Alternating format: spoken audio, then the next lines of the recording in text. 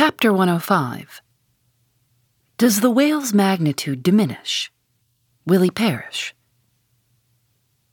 Inasmuch, then, as this Leviathan comes floundering down upon us from the headwaters of the eternities, it may be fitly inquired whether in the long course of his generations he has not degenerated from the original bulk of his sires. But upon investigation we find that not only are the whales of the present day superior in magnitude to those whose fossil remains are found in the tertiary system, embracing a distinct geological period prior to man, but of the whales found in that tertiary system, those belonging to its latter formations exceed in size those of its earlier ones. Of all the pre-Adamite whales yet exhumed, by far the largest is the Alabama one mentioned in the last chapter, and that was less than 70 feet in length in the skeleton. Whereas we have already seen that the tape measure gives 72 feet for the skeleton of a large-sized modern whale. And I have heard, on whalemen's authority, that sperm whales have been captured near 100 feet long at the time of capture. But may it not be that while the whales of the present hour are an advance in magnitude upon those of all previous geological periods, may it not be that since Adam's time they have degenerated? Assuredly, we must conclude so if we are to credit the accounts of such gentlemen as Pliny and the ancient naturalists generally. For Pliny tells us of whales that embraced acres of living bulk, an aldrovandus of others which measured 800 feet in length, rope walks and Thames tunnels of whales, and even in the days of Banks and Solander, Cook's naturalists, we find a Danish member of the Academy of Sciences setting down certain Iceland whales at 120 yards, that is 360 feet. And Lacépède, the French naturalist, in his elaborate history of whales in the very beginning of his work, page 3, sets down the right whale at 100 meters, 328 feet, and this work was published so late as AD 1825. But will any whaleman believe these stories? No. The whale of today is as big as his ancestors in Pliny's time, and if ever I go where Pliny is, I, a whaleman, more than he was, will make bold to tell him so.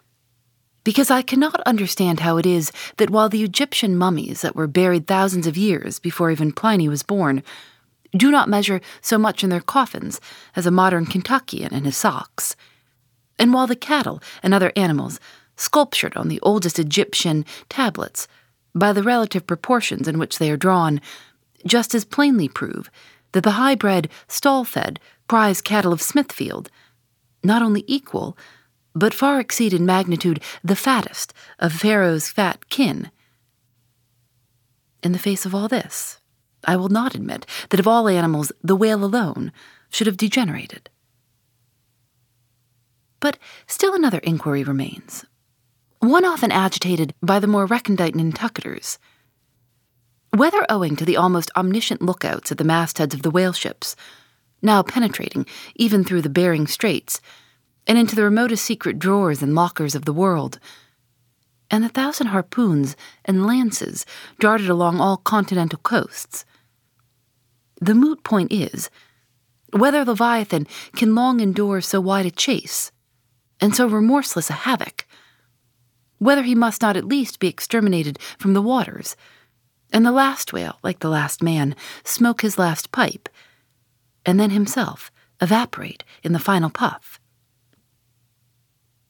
Comparing the humped herds of whales with the humped herds of buffalo, which not 40 years ago overspread by tens of thousands the prairies of Illinois and Missouri, and shook their iron manes and scowled with their thunder-clotted brows upon the sites of populous river capitals, where now the polite broker sells you land at $1 an inch. In such a comparison, an irresistible argument would seem furnished to show that the hunted whale cannot now escape speedy extinction. But you must look at this matter in every light. Though so short a period ago, not a good lifetime, the census of the buffalo in Illinois exceeded the census of men now in London, And though at the present day not one horn or hoof of them remains in all that region, and though the cause of this wondrous extermination was the spear of man, yet the far different nature of the whale hunt peremptorily forbids so inglorious an end to the Leviathan. 40 men in one ship hunting the sperm whales for 48 months think they have done extremely well, and thank God if at last they carry home the oil of 40 fish. Whereas in the days of the old Canadian and Indian hunters and trappers of the West, when the far West, in whose sunset suns still rise, was a wilderness and a virgin, the same number of moccasined men, for the same number of months, mounted on horse, instead of sailing in ships, would have slain not 40, but 40,000 and more buffaloes. A fact that, if need were, could be statistically stated. Nor, considered aright, does it seem any argument in favor of the gradual extinction of the sperm whale, for example, that in former years, the latter part of the last century, say, these leviathans, in small pods, were encountered much oftener than at present, and in consequence the voyages were not so prolonged, and were also much more remunerative. Because, as has been elsewhere noticed, those whales, influenced by some views to safety, now swim the seas in immense caravans, so that to a large degree the scattered solitaries, yolks and pods, and schools of other days are now aggregated into vast but widely separated, unfrequent armies. That is all. And equally seems the conceit that because the so-called whalebone whales no longer haunt many grounds in former years abounding with them, hence that species also is declining. For they are only being driven from peremptory to cape, and if one coast is no longer enlivened with their jets, then be sure some other and remoter strand has been very recently startled by the unfamiliar spectacle. Furthermore, concerning these last-mentioned leviathans, they have 2 firm fortresses, which, in all human probability, will forever remain impregnable. And, as upon the invasion of their valleys, the frosty Swiss have retreated to their mountains, so hunted from the savannas and glades of the Middle Seas, the whalebone whales can at last resort to their polar citadels, and diving under the ultimate glassy barriers and walls there, come up among icy fields and floes, and in a charmed circle of everlasting December bid defiance to all pursuit from man. But as perhaps 50 of these whalebone whales are harpooned, some philosophers of the forecastle have concluded that this positive havoc has already very seriously diminished their battalions. But though for some time past a number of these whales, not less than 13,000, have been annually slain on the northwest coast by the Americas alone, yet there are considerations which render even this circumstance of little or no account as an opposing argument in this matter. Natural as it is to be somewhat incredulous concerning the populousness of the more enormous creatures of the globe, yet what shall we say to Harto, the historian of Goa, when he tells us that at one hunting the king of Siam took 4,000 elephants, that in those regions elephants are numerous as droves of cattle in the temperate climes. And there seems no reason to doubt that if these elephants, which have now been hunted for thousands of years by Semiramis, by Porus, by Hannibal, and by all the successive monarchs of the East, if they still survive there in great numbers, much more may the great whale outlast all hunting, since he has a pasture to expatiate in, which is precisely twice as large as all Asia, both Americas, Europe and Africa, New Holland, and all the isles of the sea combined. Moreover, we are to consider that from the presumed great longevity of whales, they're probably attaining the age of a century and more. Therefore, at any one period of time, several distinct generations must be contemporary. And what that is, we may soon gain some idea of, by imagining all the graveyards, cemeteries, and family vaults of creation yielding up the live bodies of all the men, women, and children who were alive 75 years ago, and adding this countless host to the present human population of the globe. Wherefore, for all these things, we account the whale immortal in his species, however perishable in his individuality. He swam the seas before the continents broke water. He once swam over the site of the Tuileries and Windsor Castle and the Kremlin. In Noah's flood he despised Noah's Ark, and if ever the world is to be again flooded, like the Netherlands, to kill off its rats, then the eternal whale will still survive, and rearing upon the topmost crest of the equatorial flood, spout his frothed defiance to the skies. Chapter 106. Ahab's Leg. The precipitating manner in which Captain Ahab had quitted the Samuel Enderby of London had not been unattended with some small violence to his own person.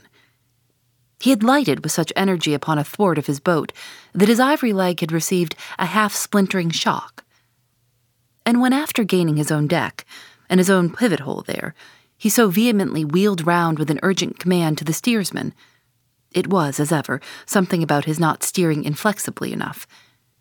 Then the already shaken ivory received such an additional twist and wrench that though it still remained entire, and to all appearances lusty, yet Ahab did not deem it entirely trustworthy.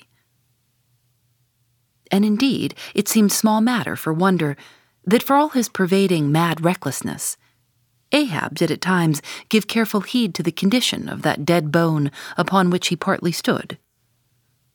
For it had not been very long prior to the Pequod's sailing from Nantucket that he had been found one night lying prone upon the ground and insensible, by some unknown and seemingly inexplicable, unimaginable casualty, his ivory limb having been so violently displaced that it had stake-wise smitten and all but pierced his groin. Nor was it without extreme difficulty that the agonizing wound was entirely cured. Nor, at the time, had it failed to enter his monomaniac mind that all the anguish of that then-present suffering was but the direct issue of a former woe, and he too plainly seemed to see that as the most poisonous reptile of the marsh perpetuates his kind as inevitably as the sweetest songster of the grove, so equally, with every felicity, all miserable events do, naturally, beget their like. Yea, more than equally, thought Ahab, since both the ancestry and posterity of grief go further than the ancestry and posterity of joy.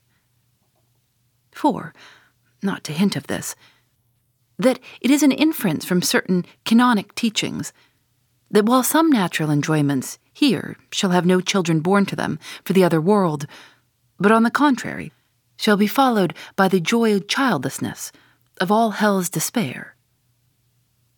Whereas some guilty mortal miseries shall still fertilely beget to themselves an eternally progressive progeny of griefs beyond the grave. Not at all to hint of this, there still seems an inequality in the deeper analysis of the thing.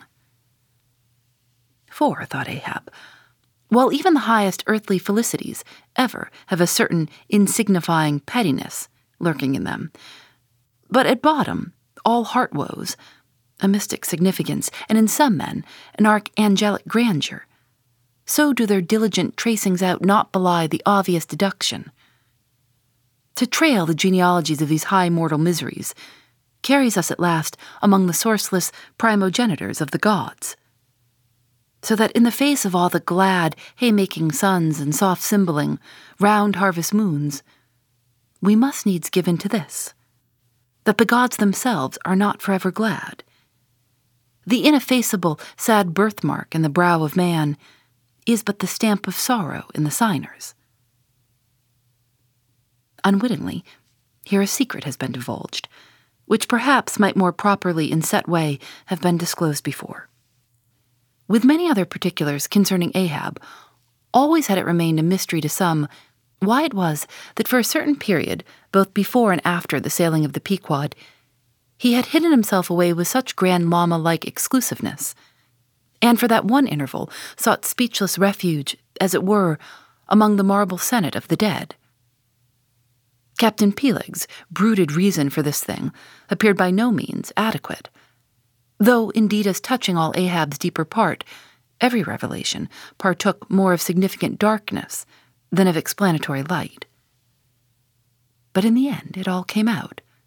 This one matter did, at least. That direful mishap was at the bottom of his temporary recluseness. And not only this, but to that ever-contracting, dropping circle ashore, who for any reason possessed the privilege of a less banned approach to him. To that timid circle, the above-hinted casualty, remaining, as it did, moodily unaccounted for by Ahab, invested itself with terrors, not entirely underived from the land of spirits and of whales. So that, through their zeal for him, they had all conspired, so far as in them lay, to muffle up the knowledge of this thing from others. And hence it was that not till a considerable interval had elapsed did it transpire upon the Pequod's decks. But be all this as it may, let the unseen ambiguous sign out in the air, or the vindictive princes and potentates of fire, have to do or not with earthly Ahab. Yet, in this present matter of his leg, he took plain, practical procedures. He called the carpenter.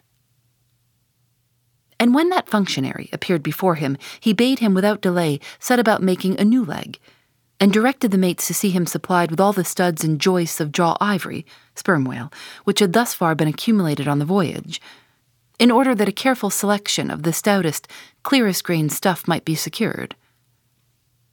This done, the carpenter received orders to have the leg completed that night, and to provide all the fittings for it, independent of those pertaining to the distrusted one in use. Moreover, the ship's forge was ordered to be hoisted out of its temporary idleness in the hold, and to accelerate the affair, the blacksmith was commanded to proceed at once to the forging of whatever iron contrivances might be needed. Chapter 107. The Carpenter. Seat thyself sultanically among the moons of Saturn, and take high abstracted man alone, and he seems a wonder, a grandeur, and a woe. But from the same point, take mankind in mass, and for the most part they seem a mob of unnecessary duplicates, both contemporary and hereditary. But most humble though he was, and far from furnishing an example of the high, humane abstraction, the Pequod's carpenter was no duplicate. Hence he now comes in person on the stage. Like all sea-going ship carpenters, and more especially those belonging to whaling vessels, he was, to a certain off-handed practical extent, alike experienced in numerous trades and callings collateral to his own, the carpenter's pursuit being the ancient and outbranching trunk of all those numerous handicrafts, which more or less have to do with wood as an auxiliary material. But besides the application to him of the generic remark above, this carpenter of the Pequod was singularly efficient in those 1,000 nameless mechanical emergencies continually recurring in a large ship upon a 3 or 4 years' voyage in uncivilized and far distant seas. For not to speak of his readiness in ordinary duties, repairing stoveboats, sprung spars, reforming the shape of clumsy bladed oars, inserting bull's eyes in the deck, or new tree nails in the side planks, and other miscellaneous matters more directly pertaining to his special business. He was moreover unhesitatingly expert in all manner of conflicting aptitudes, both useful and capricious. The one grand stage where he enacted all his various parts so manifold was his vice bench, a long, rude, ponderous table furnished with several vices of different sizes, and both of iron and of wood. At all times, except when whales were alongside, this bench was securely lashed athwartships against the rear of the try-works.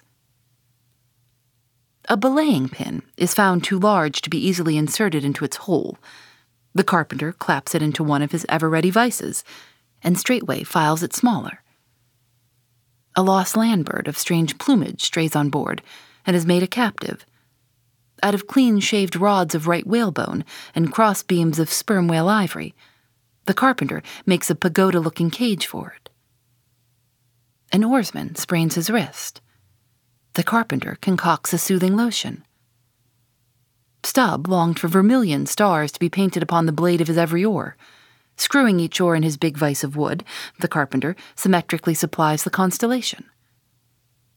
A sailor takes a fancy to wear shark bone earrings. The carpenter drills his ears.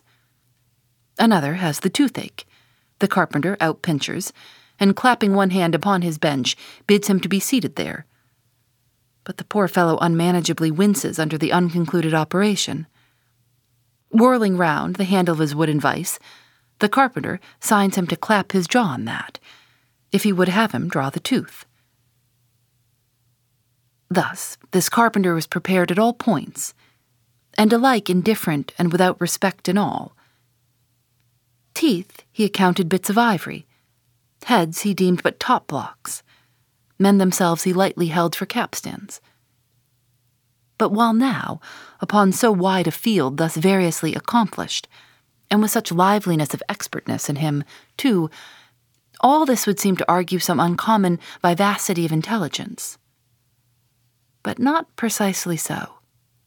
For nothing was this man more remarkable than for a certain impersonal stolidity, as it were.